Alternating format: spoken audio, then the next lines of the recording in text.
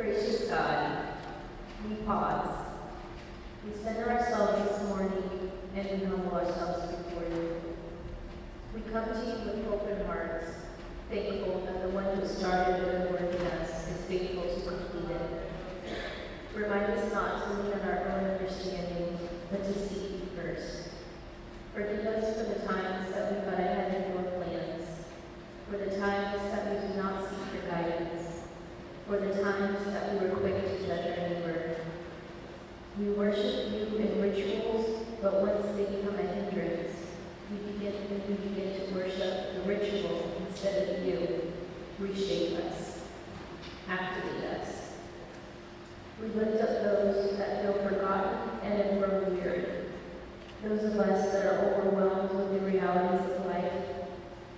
We do not have all the answers, God, but we ask for peace as we wrestle with our worries. We ask for clarity as we discern your voice. Forgive us for the times that we get in our own way. As we redirect our path, shift our focus back onto you. There is peace in knowing that even in our missteps, your purpose will prevail.